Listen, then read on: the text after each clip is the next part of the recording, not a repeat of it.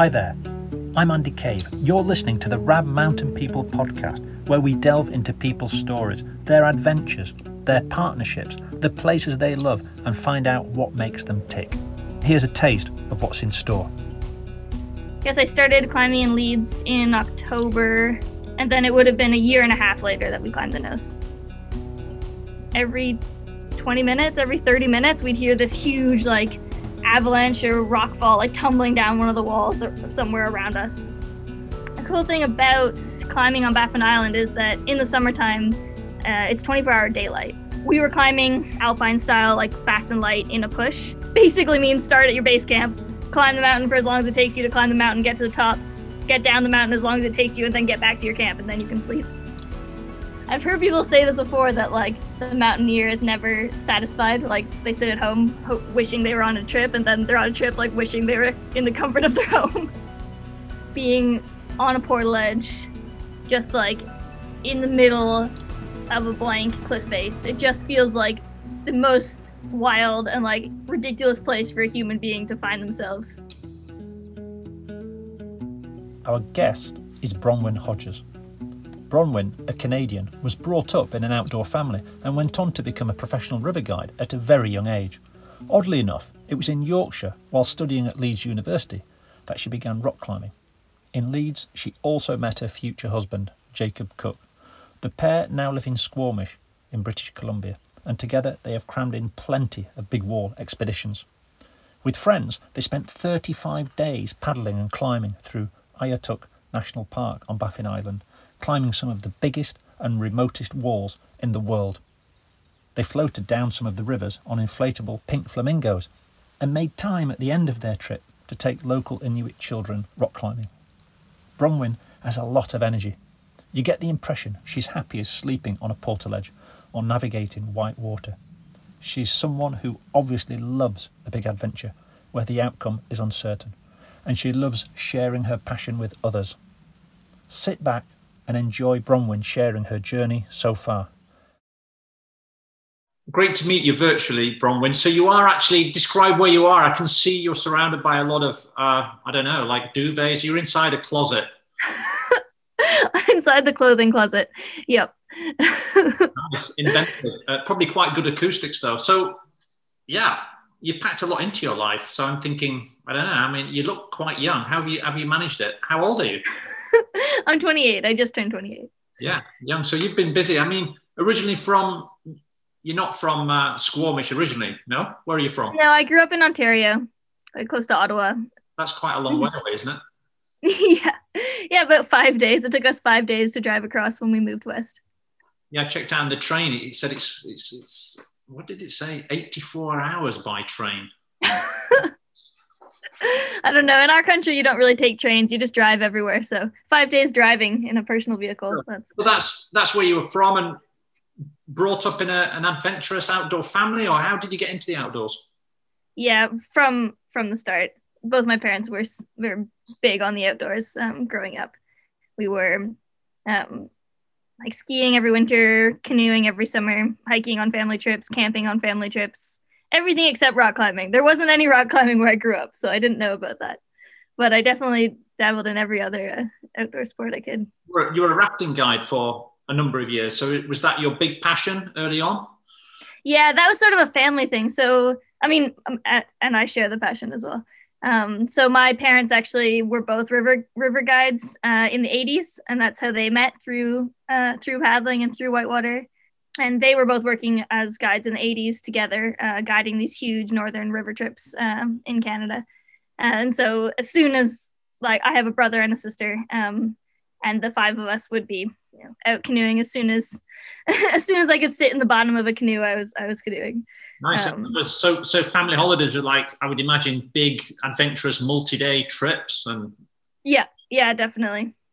And any highlights, anything trips that spring to mind, or any epics? It's quite so 5 of you in would you be in double kayaks, or how would it work? So actually, what my family does a lot of is whitewater canoeing, which is maybe a little bit of foreign idea for for Brits. But so we're in an open boat canoe, traditional canoe, but they're actually made of plastic called ABS, which they can take quite a beating. They actually, even if they bend out of form, if you wrap around a rock or something in a rapid, you can actually, they're pretty resilient. They can bend back into shape. And then we put spray skirts over top, so almost like a kayak skirt, but you actually cover the entire canoe with this skirt. So we're in tandem open boat canoes with all of the gear for a multi-day, multi-week river journey. And then you put spray skirts over top to stop the water from filling in. Yeah, sounds. And then you can run these long whitewater river trips, fully self-sustained. Awesome. Like that. I mean, you've done some pretty adventurous trips with people as well. I mean, I heard you did a 52-day trip with 10. Yeah. That sounds like, you know, most of my friends that are teachers say that, you know, one day with 10, 18-year-olds is quite a challenge, but 52 days. Where was that? Tell us a bit. Yeah, so that was in 2016. Oh, 2017, I guess. So I spent the whole summer, 2 months, 52 days in northern Canada with myself and one other co-guide and 10 18-year-olds. And the trip was, I think we covered about 600 kilometers over the course of 2 months, moving camp every day as we went down the river. And yeah, we had one food drop at exactly halfway, and that was the only other human being that we saw the entire 2 months beyond the 12 of us, which is a pretty cool experience. Yeah, I mean, when you compare to us, I'm thinking being in Europe, like I work, you know, quite a lot as a mountain guide in the Alps, and it's, you know, you always think that you can get a helicopter if you really need one in about 15 minutes or half an hour. It's going to be a little bit different out there. Yeah, you're definitely, if you're calling for a rescue, parts of northern Canada, like it will be several days before someone can get to you. And climbing, so when did that kick off? When did you get into climbing? I know you spent some time in Leeds, is that right? At university? Yeah, those come together. So I actually started climbing in England. I went on exchange to Leeds Uni for my third year of my undergrad degree. And yeah, I arrived in Leeds, didn't know anyone, had never been to Europe before. I guess I was 19. And I just went to the Fresher Week fair to find out what clubs I could join to make some friends. And I saw the rock climbing club and thought, oh, wow. The Mighty Arms Cliff, I would imagine you graced. Yeah, I spent a lot of time in Helmscliff, yeah. Oh, I just went all in. I basically signed up for the club and then went on. They had weekend trips running every weekend to various crags around the UK, and I just signed up for every single one of them. Well, I mean, it's funny, isn't it? Because the gritstone cliffs around there, obviously there's bigger limestone cliffs. They're quite small, but you need quite a lot of technique. They can pack quite a lot in, can't they? Considering they're such small cliffs. Yeah, and I mean, I had so much to learn. Like I'd never tried this before, so I was going from. They were teaching me how to tie a figure 8 knot. So, it was definitely like a pretty exciting year of learning and. Did you find anything of the mindset from all your experiences in sort of wild places and kayaking could help at all? Or was it just, did it feel like this was just something totally different, really? I think that elements such as being very comfortable in discomfort, I guess, like being able to know that something was challenging or find something really difficult and then want to push myself and, having the confidence to push myself in like an adventure sport. I think that would be the only place that would overlap. The actual skills themselves are pretty different. I feel like kayaking is almost a bit more like skiing, where you're once you start, you're kind of going through the rapids and you have to make quick decisions, whereas climbing is so much slower paced.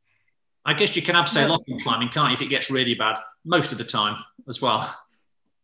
Yeah, I'm saying there are some overlaps, and like just being so comfortable like outside and camping and getting out of my comfort zone. And so you met your life partner, your husband Jacob Cook there. Yeah. And now you're based out in Squamish. And I mean, how long was it from Leeds to doing your first big wall, the nose of El Capitan? Yeah. So I guess I started climbing in Leeds in October, and then it would have been a year and a half later that we climbed the nose. May 2014. Yeah. Pretty quick. Yeah, amazing. I mean, obviously, I'd really like to talk about your trips further afield to Baffin and the Yukon, because I mean, it's one thing to climb. I mean, the nose. It's obviously an impressive wall, and I know you've been back and done free rider, which is a much more difficult climb. But still, to sort of take that kind of style and move to somewhere like Baffin Island. Mm-hmm. I mean, that's a whole different ball game, isn't it? Where you've got huge walls, but in the middle of nowhere. I think this is where really my sort of the hobby of my passion and experience growing up from these like long, self-propelled, self-sufficient river adventures, really combining that sort of attitude of knowing how to pack for a trip like that, how to plan for a trip like that, how to exist in an environment for that long. All of those things combined with all the climbing skills and the technical skills of rock climbing, you put them together and you get something like Baffin Island. And so I think that was something that was really exciting for me, because I felt like I could draw these tools from all these various different parts of my life and bring them all together to kind of meet in the middle. And on that trip, you had a couple of really old friends from preschool, right? Thor. Yeah. Yeah. So on the trip, we it was 4 of us on the trip, on the expedition to Baffin Island last summer. And it was Jacob and I, and then 2 of my childhood friends, Zach and Thor, who so I grew up in a very small town in Ontario, kind of like a rural farm town. And the 2 of them, Zach and Thor, we were in elementary school together. We were in high school together. I mean, what was their experience in terms of, were they more of kayakers or climbing, or neither really, or a bit of both? Or yeah, so they both had quite similar upbringing to myself. So a lot of like coming from pretty adventurous families, and a lot of outdoor, a lot of time spent in the outdoors growing up. We were all on the ski team together through high school. So I think that in terms of being adventurous and sort of existing and living in those sort of environment, we were all maybe on a similar level going into it. In terms of climbing experience and climbing ability, the 2 of them definitely had less experience than Jacob and I. You seem to be having, I mean, it looked like an incredible adventure. Was it like 35 days, the whole trip? And yeah. I mean, one of the problems I would love to go to Baffin Island. For people who are listening who don't really know much about Baffin Island, you may remember, Brits anyway, that kind of famous scene on the James Bond movie, The Spy Who Loved Me, in the 70s, where I think the stuntman Rick Sylvester sort of skis and then base jumps off, doesn't he, off Mount Asgard, which is one of the things that you climbed. And then obviously Doug Scott doing the first ascent of Mount Asgard. It's a place I've always wanted to go to. But one of the problems with climbing in Baffin Island is, as I understand, is you want to be there in summer because a lot of the time it's just so cold there. But then it's when you actually get to the walls in the interior when the ice is melting and there's rivers. So how did you overcome that? What was your plan, and how did you actually access the mountains, the big walls in there? So I guess there's kind of 2 different areas of Baffin Island that expedition climbers go to. The area on the sea fjords, further up the coast, that's like Sandford Fjord and the Polar Sunspire. That area is a lot more challenging to access, just because of exactly the timing, that it's quite far from any community and you have to go in. It's easier to get there by snowmobile, but then when you want to actually be there, you want the ice to have melted because you want it to be warmer.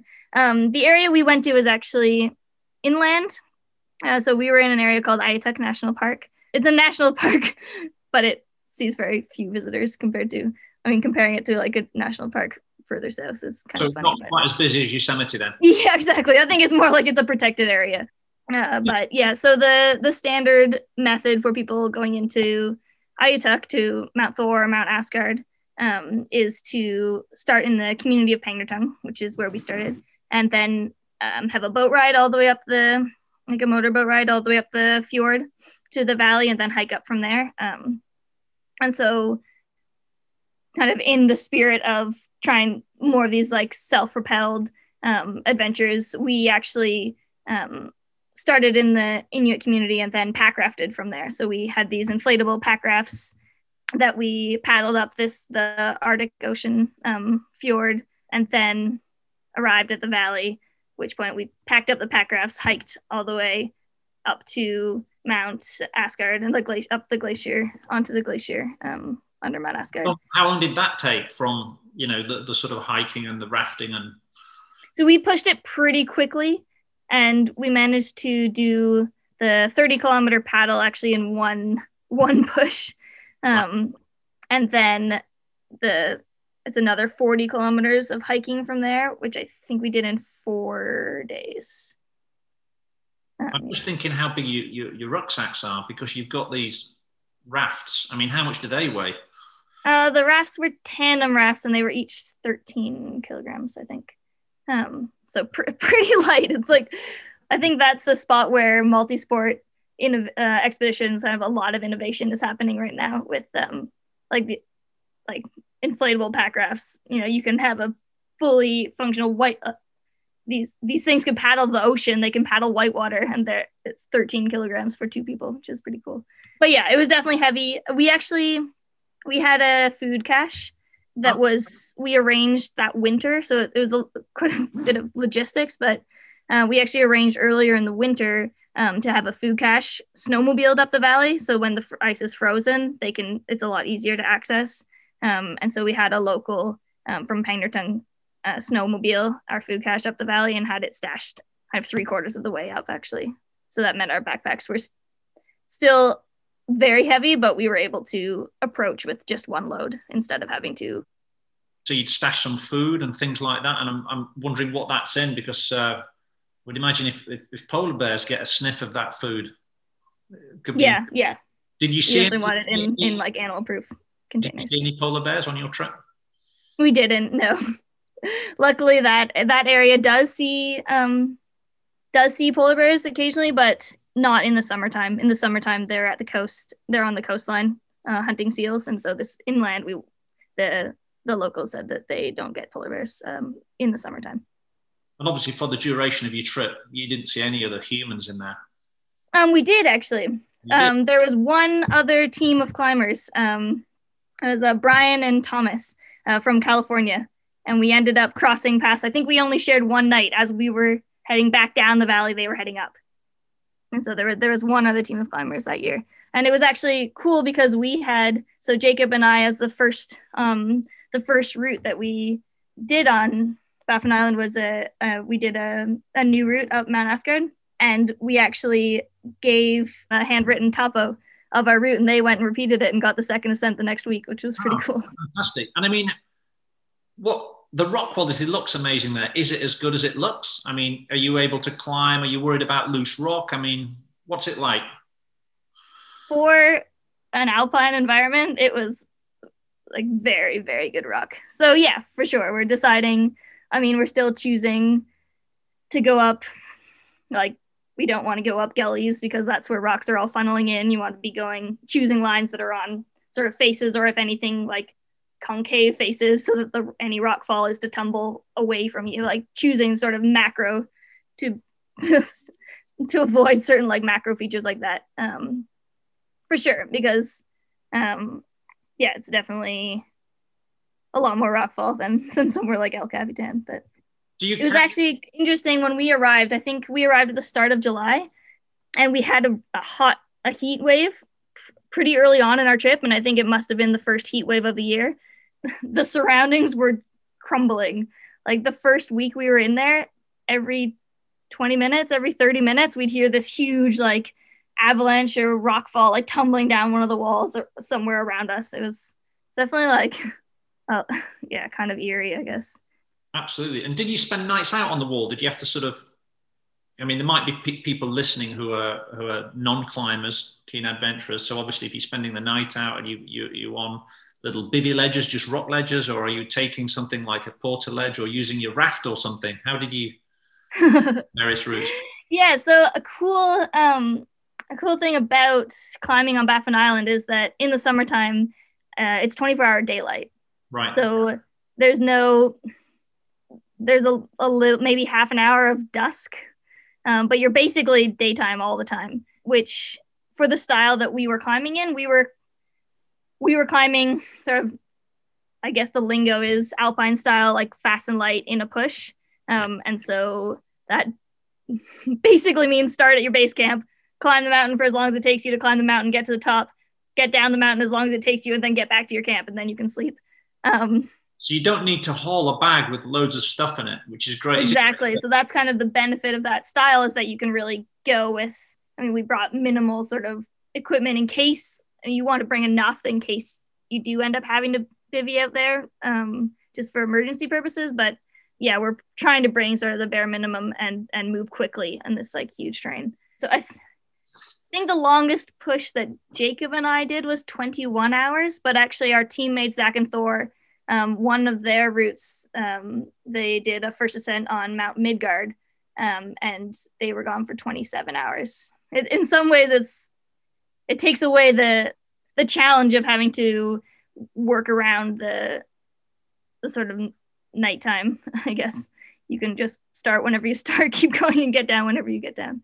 I guess there's an element of just trying to stay really focused. If you've been climbing for 20 plus hours, yeah, when you're descending, rappelling, and presumably you having to leave stuff behind on the new routes to rappel. So you have to have quite a lot of equipment to sort of sustain you, because you did a lot of climbing on this trip on different walls.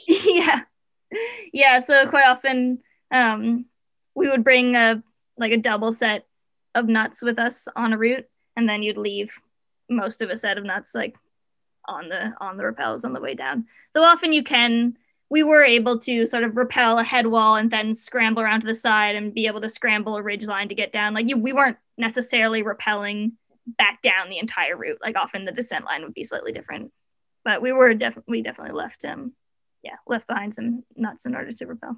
And did you have a master plan, or was it just basically you had a rough idea of what you would like to do and then you sort of went along, or was it a little bit more focused than that? The different routes and different walls? Yeah, kind of the first option. We didn't really have an exact plan of what we wanted to climb. We knew we wanted to climb Mount Asgard. That was kind of the mountain that was most that we were most interested in. Just the biggest face, the best quality rock climbing, kind of the famous one for free climbing out there. And then we also definitely wanted to climb Mount Thor, which is in the same valley. And the kind of joke there is that one of the team members' name was Thor. And so Thor really wanted to climb Mount Thor. Yes, yeah. And Mount Thor is also, it's a contender. They haven't, it's either first, second, or third in the tallest vertical drops in the world. Is it kind of over 5,500 feet vertical drop, isn't it? Yeah. So the idea, the wall is actually entirely overhanging. So if you drop, I think the measurement is if you dropped a rock from the tip of Mount Thor, it would fall the full 900 meters before it hit something. 5.5 sort of shards, the London building, or 5.5 Eiffel Towers. That's quite a big deal. Yeah. So those are the two main objectives: climbing Mount Asgard and climbing Mount Thor. And then we wanted to repeat some of the classic routes out there, and then also put up some of our own. And so, yeah, in the end, we kind of a combination of really good weather and really good luck on route choosing. We ended up accomplishing all of that and more while we were out there. So it was a pretty exciting. What did it feel like, at the end of the trip? So you've been in such a wild place for such a long time, to then sort of coming back to, I'm sure you were sort of looking forward to, showers and things like that. But it's a funny time, isn't it? After such an intense experience, coming back to kind of, how was that? And I think I've heard this, I've heard people say this before, that like the mountaineer is never satisfied. Like they sit at home wishing they were on a trip, and then they're on a trip like wishing they were in the comfort of their home. Is I think a funny paradox I can sometimes relate to. I think that expedition for me, for sure, and I think for all of us actually, it was kind of the most dangerous expedition that we'd been on, in terms of just like remoteness and the sort of unknowns of going up on new routes and sort of, just being in that alpine environment for that long. It definitely, I think for the most part, by the time we were finished, we were all feeling really satisfied with what we'd accomplished and really excited about our trip, but definitely ready to go home and not be scared for our lives for a while. I think was the general consensus. Very different to, El Cap, isn't it? Where, I mean, how long does it take to walk in to El Capitan, the big cliff in Yosemite? Without a bag, 5 minutes. With a bag, 15 minutes. Quite surreal, isn't it, to compare the two, and then you've got all the kind of, well, it depends what time of year you climb there, but I mean, it can be very busy, can't it, in the valley in Yosemite, and you've got the rangers, and I mean, obviously. It's a completely different, like there are people everywhere. It's a huge like international destination. The valley floor is filled with people, like tourists and hikers and backpackers. And then the cliff is also filled with, I mean, if you go up the nose or up Freeride or South, you're passing teams or being passed like every day, multiple times a day. How do you cope with that? Because obviously you've spent a lot of time in these really wild places. Do you just sort of think, well, it's part of what it is? I think that is what El Cap is. I mean, it's a super accessible big wall climbers playground. I mean, obviously there's still many like objective hazards and risks involved, but it is kind of like a training ground to then be able to go out to do these sort of big remote expeditions. And if, it's really accessible. So I have no more right to be there than all the other climbers that are on the cliff. I think we're all there to practice and learn. And that's just part of it. You can't really be grumpy about that. If you want to climb somewhere with no people, then book a trip somewhere with no people, like all the, like, the vast array of other cliffs around the world. Once you're on the wall, I guess you're in your own little world. So maybe you free rider the Hubers route on El Cap. Yeah, everyone knows it because everyone's seen the movie. Or free solo. Of course, yeah. I mean, obviously you've done the route. So when you were watching the movie, were you able to, what was it like watching the film of Alex Honnold soloing that huge route that you'd climbed? Yeah, so actually the timing, this is actually kind of cool. When I free climbed Freerider, it was November 2018, and Jacob supported me on my free ascent. It took 5 days. We slept 4 nights on the wall, night 5 on top. And that had been a really big goal of mine for 4 years leading up to it. The first time I'd climbed on that route was in 2015. So I guess 3.5 years since I first saw it to when I successfully managed to free climb the whole route. And so after my successful free ascent, we came down. Free Solo with Alex Honnold was playing in theaters right then. And we actually went like 2 days later to the theater and saw it.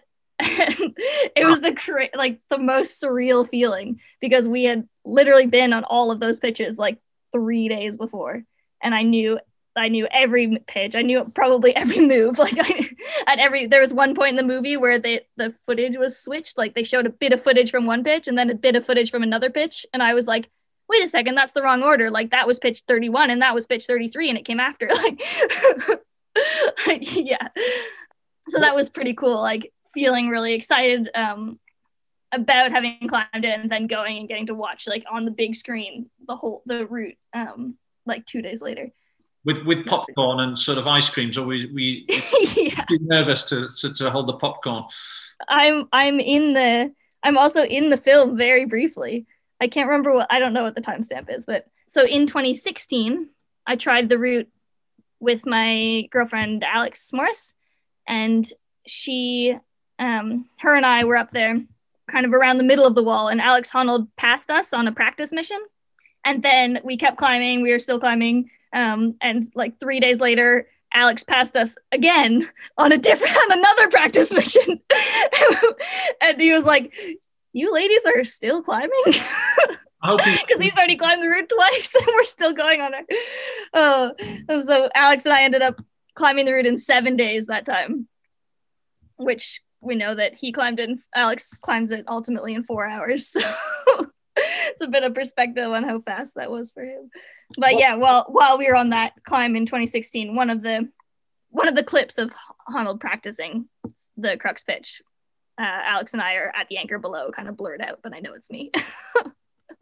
Which, I mean, there's so much difficult climbing on that route.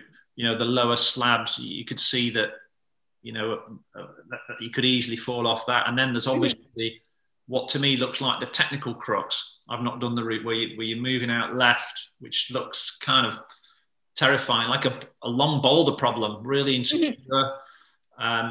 Would that be the bit that you think, whoa, you know? Yeah, definitely.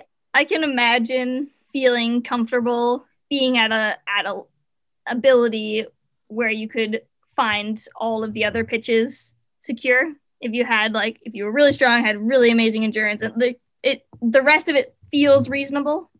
But the boulder problem, the pitch in the middle, it's like, I mean, and that's the pitch that for the film he asked to have only remote cameras because he didn't want any of his friends to see him if he fell from there, right? That was the spot he was worried about. Wow. And it's 13A, 7C plus, perfectly vertical, tiny razor crimps and super slippery, like polished foot smears. So no, I mean, it's one of those things that no matter... There's just no way that could ever feel like 100% secure. No way. Wow. Amazing. But you have some interesting memories for you anyway, and great memories. What's it like climbing with your hubby then up on the wall? Was he? Yeah. I mean, how does that work? Obviously, it must work for you very well. Yeah. I mean, Jacob and I, we've been each other's sort of primary climbing partner for the past, like, I don't know, past 7-8 years. We just have like our systems.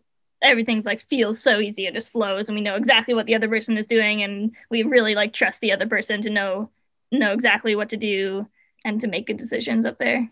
Yeah, it definitely feels like very comforting and very like smooth, I guess, climbing up there together. And I think an element of, so when you're like doing some sort of goal like free climbing El Cap, and I've supported him on some of his free missions in the valley as well and elsewhere, is that you like the person who's supporting you want, like when I'm supporting him, I want him to said, like I feel almost as invested like as he is to like really want. So if we spend an extra day up there, if we have to spend, you know, I'm thinking of when Jacob free climbed Mount Watkins and I was supporting him, we ended up hanging out in the sun for 4 hours doing nothing in the middle of the wall under the crux so he could climb it in the dark. And then we climbed the whole rest of the route in the dark and finished at like 3 a.m. just because like that was going to be like the best conditions for him to be able to send or whatever. And like, I feel like when he's supporting me, it's kind of the same. Like he's going to, I know that like I can basically rely on him to do everything he can to try and like support me in my goals. I totally get that. And from what I know about you, I see that like supporting other people is a bit of a theme in your life, and you've worked as a sort of, you know, a kayak guide. Mm-hmm. I mean, at the end of your Baffin trip as well, you did a really nice gesture where you had a day where you took local people climbing. Is that right? The local kids? Yeah. So this was actually, it was my friend Thor, like one of the 4 team members on the trip that really spearheaded the sort of local climbing day that we did at the end there. So at the end of our trip, we planned a few extra days in the community of Pangerton. And yeah, took a whole group of kids there, like local kids rock climbing for a day, just like on these cliffs above the town. And yeah, that was definitely something that was like very important. And it was something that we actually were planning from like quite an early planning phase in our expedition, that we wanted to make sure that we spent some time in the community, and like we didn't want to just like arrive, do our own like personal objectives and then get out of there as fast as we could. We really wanted to spend some time in the community and like try and give back something at least while we were there. Lovely. And now you're working as a rock climbing guide in Squamish, the area where you live, where of course there's some huge cliffs there and small. I've only climbed on, I just had like a day there on a petrifying wall and then a few easy multi-pitch. Oh, nice. Yeah. Mm-hmm. Yeah, it was beautiful, and a little bit of kayaking in the Broken Island groups. What an amazing place. But yeah, I love Squamish. I mean, so Jacob and I moved there without having ever been there before. We just knew that as soon as he got his permanent residency for Canada, we were like, we have to live in Squamish. And then we drove 5 days to get there. But it's just beautiful. I mean, it's the sea to sky corridor. It's where the ocean meets the mountains. And so you're like right on this fjord off of the Pacific Ocean, and where it hits the land is where the town of Squamish is, and immediately from there, mountains start rising. Like, I mean, you've just got everything right on the other side of the town, and it's just so beautiful. Mountain biking, skiing, kayaking, climbing. I mean, world-class bouldering. Yeah, it's really got everything. I mean, sports that I hadn't even heard of before. Like, it's apparently world-class destination for kite surfing, just because the wind in the fjord, I guess, sets up the perfect conditions for that. And yeah, mountain biking, paragliding, skiing. It also means that the community is filled with all of these. It's a very like young, fit, active, outdoorsy community, which I also feel like very almost like belonging, I guess. They bring some decent beer there as well, is that right? Yeah, actually, for a tiny town, there's like a handful of local breweries, which is like, considering the town is only about, I think, less than 20,000 people.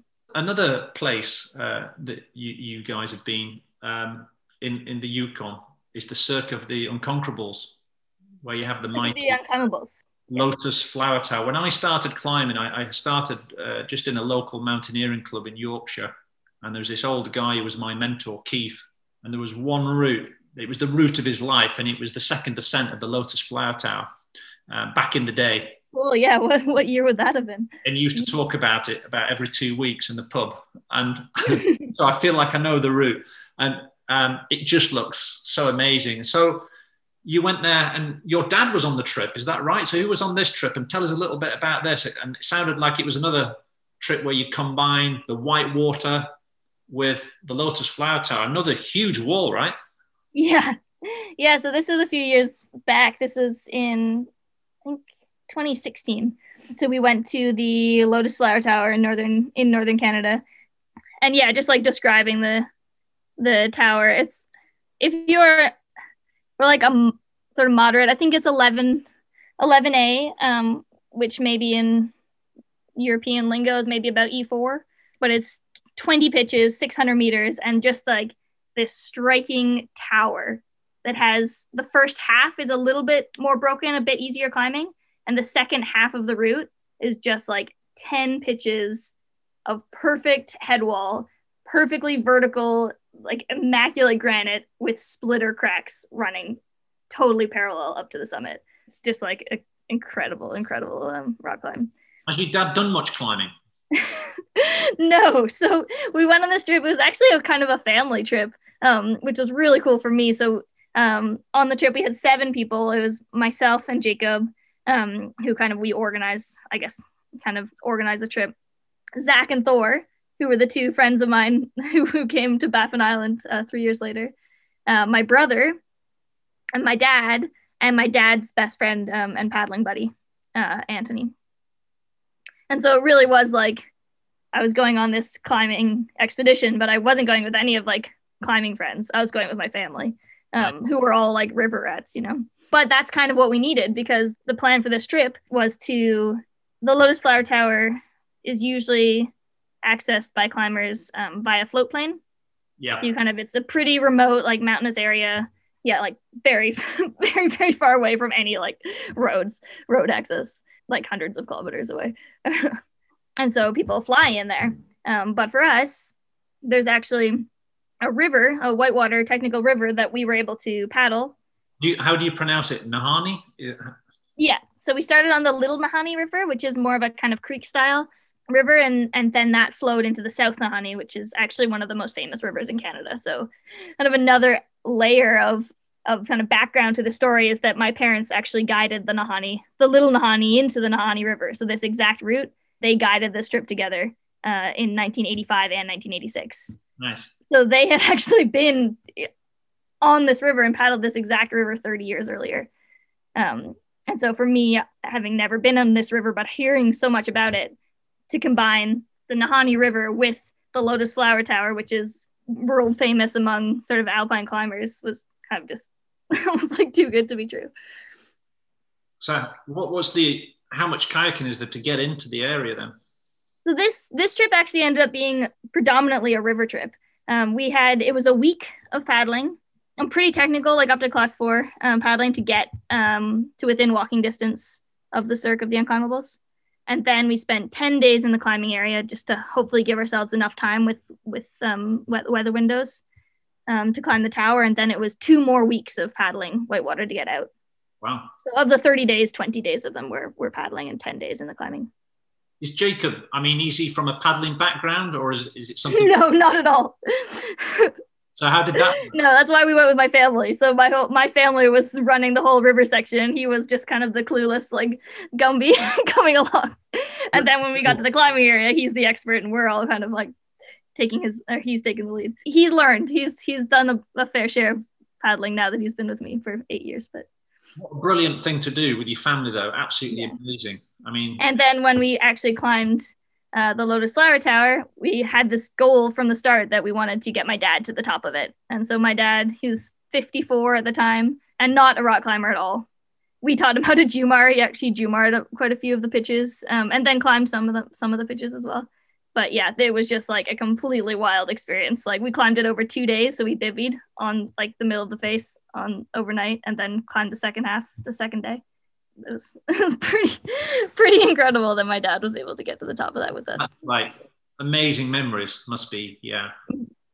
What's next? Have you got any dreams, or is it El Cap, or is it more remote walls? What do you and Jacob, have you got any plans?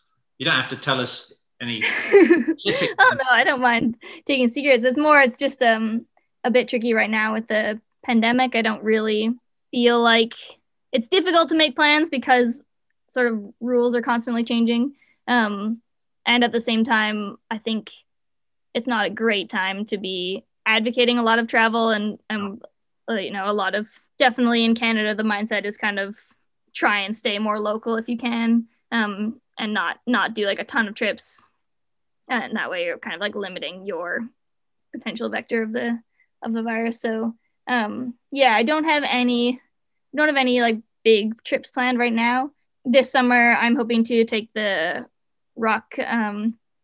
full rock exam, which means I'll be sort of fully qualified as a rock guide. Right now, I just have the apprentice certification. And so once I get the full qualification, it means I can work freelance. Like I work, basically do anything. I'm running like a big wall clinic this summer, which I'm really excited about in Squamish. Yeah, so I've got some goals in that area. And then I also do really want to go back to Yosemite. It's been a few seasons since we've been there. The last time I was there was when I freerider, and that was like 2.5 years ago now. And I have some big goals on LCAP that I'd like to get back to in the near future. And working at making your passion your job. I guess you've done it before because you've worked on rivers. Mm-hmm. That background, you're doing it in climbing as well. Not everybody can do that, can they? It's one of those things that people think, oh yeah, I'll live the dream, but for some reason it doesn't work for them. Obviously, it works for you. You have that ability. Yeah, I love it. I just like get completely different, I guess, joy from that avenue of climbing. Like I have my own like personal goals and my own big like ambitions and things that I'm really excited about for me, and then have this whole other area where I'm enabling other people to pursue like their own progression and their own goals and their own sort of aspirations. And I don't feel like focus on one doesn't pull away focus from the other, really. Good for you. Well, it's been great to chat. I'm just trying to think, how do you relax? You've got do you have rest days? I do have rest days. Yep. What's your idea? Jacob makes fun of me. He says I'm really bad at relaxing, actually. I tend to, like, on my rest days have I really like lists. I always have like a to-do list going on, and so on my rest day I tend to like try and work through my to-do list, which I think is resting because I'm not doing anything physically, but Jacob tells me that I need to like be better at relaxing. yoga or something, maybe getting into a box, chilling. I just have all these personal projects that I'm like always working on. I really like writing. I'm like amateur level like photography, and we make these little film edits sometimes too. And I don't know. My rest days end up being filled by all these little sort of personal projects, and yeah. There's a lot going on there, which is good. Just to finish, I was thinking about, what would be your perfect night out in nature? Are you more of a bivy ledge, a portaledge, or a snow hole? Oh, not the snow hole. Snow hole. I would imagine a bivy ledge out on a big wall somewhere. That's your kind of perfect. Yeah, I love sleeping on the wall. I think being on a portaledge, just like in the middle of a blank cliff face, it just feels like the most wild and like ridiculous place for a human being to find themselves. And yeah, I don't think the exposure and like the kind of surrealness of that will ever get old. I just love it. Actually, so we have friends in Squamish who make these inflatable portaledges. They're called the grade 7 pods. I don't know if you've heard of those. No, it's interesting. Yeah, they're like these inflatable portaledges, which are really great. We use them, Jacob and I, when I free climbed El Cap, and we also use them on Baffin Island actually, for one of our ascents.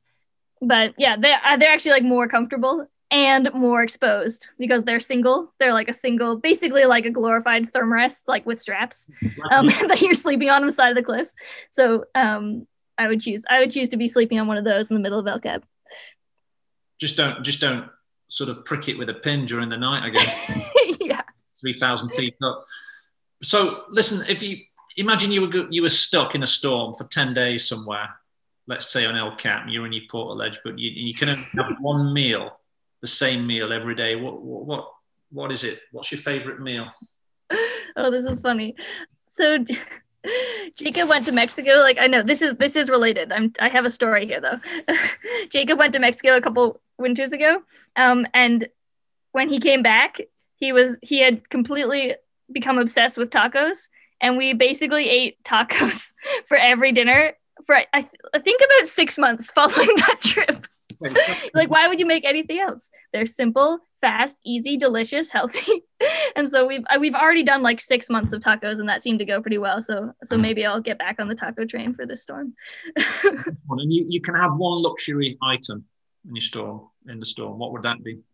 Jacob and I have like a bit of a tradition of bringing like completely useless, kind of hilarious, like inflatable animals, I guess, on various big expeditions. Like the first time we climbed Freerider together, we had this like life-size, human-size, like inflatable shark, which we hauled up the wall the whole time. We actually made a film of that. And then on Baffin Island, we had this again, like human-size, like inflatable pink flamingo, which we on rest days like rode down the rapids on when we like camped next to rapids. We would like awesome. Then take turns like running the set like on this ridiculous pink flamingo. So I could say that, but that would be a pretty boring 10 days, just me and a flamingo. So I think probably something I have to get to my to-do list. Yeah, so, you know what? I think maybe right now I'm actually kind of interested in languages. I've been I grew up learning French. I grew up pretty close to Quebec in Canada, and it is like the second national language. But I tend to spend a lot more time in Spanish-speaking countries, with like Spain and Mexico, and I haven't been yet, but I hope to go to South America at some point. And so I'm right now trying to learn Spanish. So maybe if this storm happened like right now, I would like to bring my like Spanish lessons. You can have that. Then I can get productive while I'm waiting out this storm. Brilliant. Listen, Bronwyn, it's been fantastic to chat. Thanks so much for your time, and it's been awesome to hear about your adventures. All the best. Yeah, same to you. Thanks for having me. Thank you for listening to this episode. I hope you enjoyed it. I've been your host, Andy Cave, and you've been listening to the Rab Mountain People podcast. To keep up to date and to hear more interviews like this, don't forget to subscribe. And I look forward to bringing you more stories and interviews very soon.